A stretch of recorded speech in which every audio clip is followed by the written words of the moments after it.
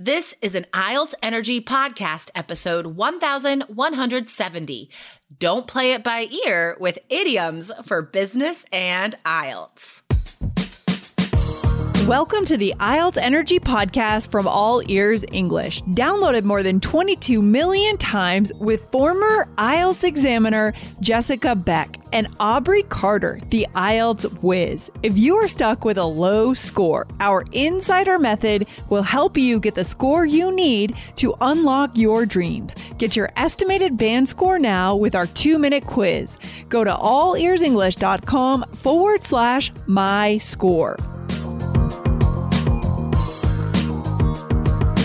You know that idioms are necessary for IELTS speaking, but did you also know you'll need them in the future when you land your dream job? Natives use idioms all the time in real life. Take notes today. These 3 idioms will increase IELTS scores and help you in the future.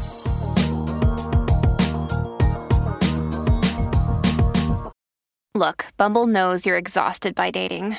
All the must not take yourself too seriously and 6'1" since that matters. And what do I even say other than, hey? Well, that's why they're introducing an all-new Bumble, with exciting features to make compatibility easier, starting the chat better, and dating safer. They've changed, so you don't have to. Download the new Bumble now. Aubrey, we are here with an inspirational message for our students and 3 idioms. Yes. Such a packed, awesome show today. I know. I love idioms so much. I love sharing them on social media, talking about them on the podcast. They're so fun. And I know you guys out there, you know you need idiomatic language for the speaking exam. And this is a great place to learn it because we share in context how you can use it on the test, sample sentences. This is the best place to learn an idiom. So, funnily enough, vocabulary and idioms for describing numbers and amounts or plans.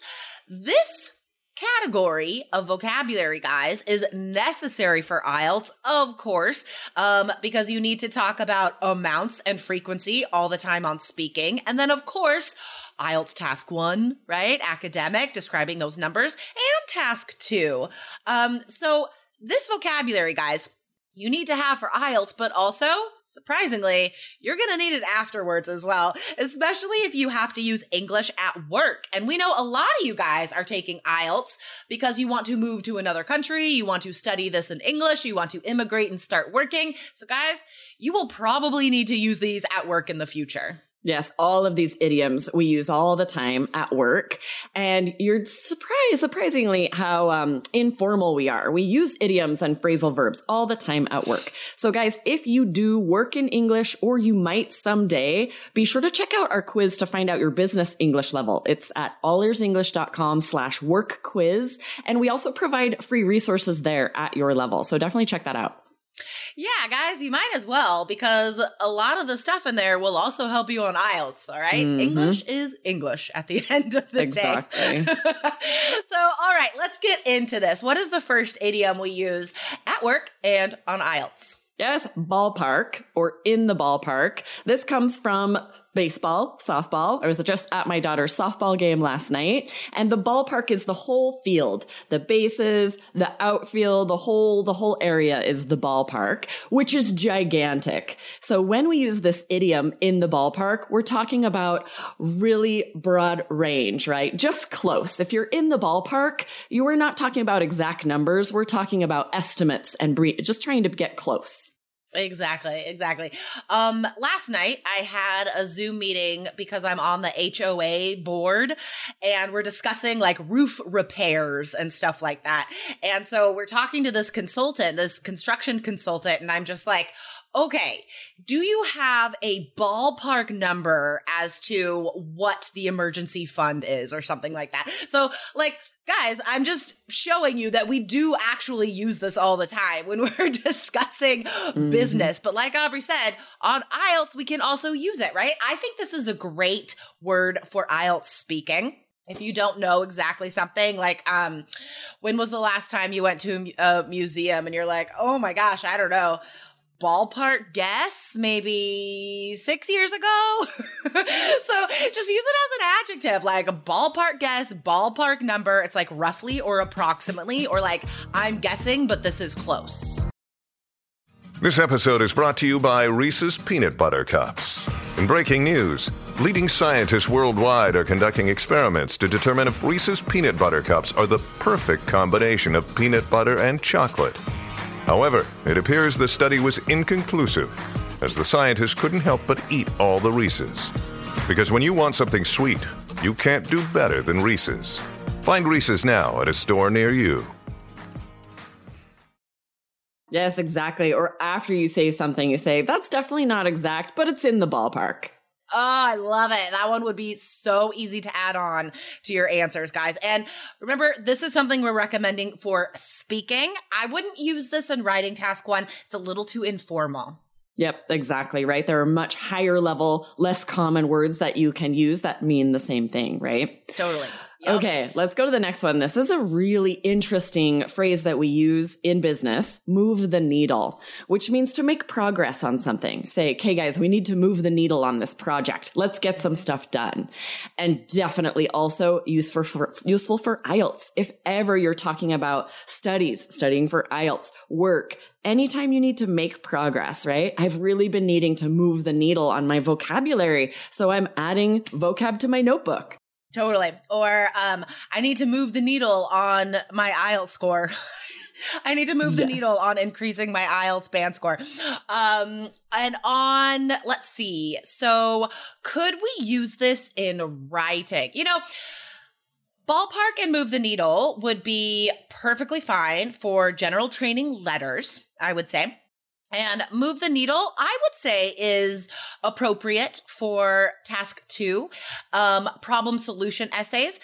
Remember, including idiomatic language that is also formal enough is a great way to prove you deserve a 7 or higher for vocab, because the examiner does look for idiomatic language, interesting language that is still formal in your writing task 2 essays. So I would say this is appropriate for problem solution essays. What do you think? Yeah, I could see an example sentence like, in order to move the needle on this, governments must institute educational courses, something like that. You're saying in order to make progress on this issue, governments need to do this. And instead of make progress, especially if you've already used that in your essay, this is a great paraphrase.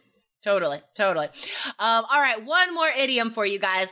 Play it by ear. So this is only appropriate for informal general training letters in task 1, but it is more than appropriate for any time on the speaking test.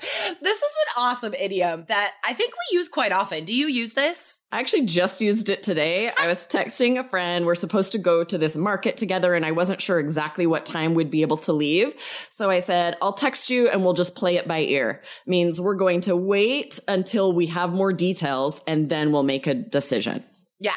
Or like, we can't make plans right now because I don't know exactly. So closer to the time, we'll figure it out, you know, like just we'll figure it out later, right? That's all it means. So if you're asked about movies, right? There's a speaking part 1 topic, movies and cinema. What do you like seeing when you go to the cinema, for example? You could say, you know what? Honestly, I pretty much will watch any movie. What I like to do is just play it by ear and just choose one when I get there, because I just like watching movies. Nice. This will be so useful for travel too, because often you have to be flexible. You have to play it by ear when you're traveling. So task 2, task 1, if you're describing a vacation you took or any kind of travel, you say, we always have to play it by ear because you never know when something's going to come up.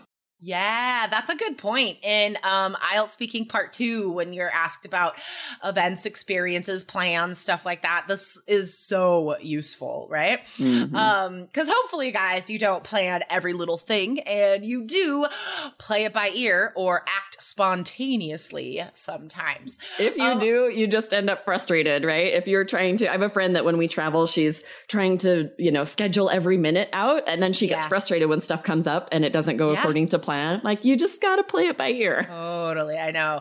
I am in the middle of planning a 2-week road trip for James and I this summer. And you know me, Aubrey. I love lists. I love planning. I love organizing. I just love all of these things. Yes. And so like I have to plan on playing it by ear. Like I literally have to like add to my itinerary, play it by ear. So I remind myself just to like do whatever comes up or like leave some empty days. Totally. Leave some space to be flexible, to play it by ear. Otherwise, it's difficult for everyone around you if you're stressed out and things aren't going to plan. You just have to be like, that's fine. But also at the same time, like, I feel stressed if I don't have enough planned. Like that stresses me out if it's just wide open because I'm like, what are we going to do? What are we going to do with all this time? What? So I have to have half. Okay, guys. If you don't want to play it by ear, you want to know what your business English fluency score is. And remember, this quiz, these free resources, guys, this will help you on IELTS as well. Take a free English quiz. Why not? Go to allearsenglish.com/work quiz and get started. All right, Aubrey, this is fun. I love talking vocab. I know, right? I'll see you next time. All right. Bye. Thanks for listening to IELTS Energy. Hit subscribe now and don't forget to find your estimated band score at allearsenglish.com/myscore.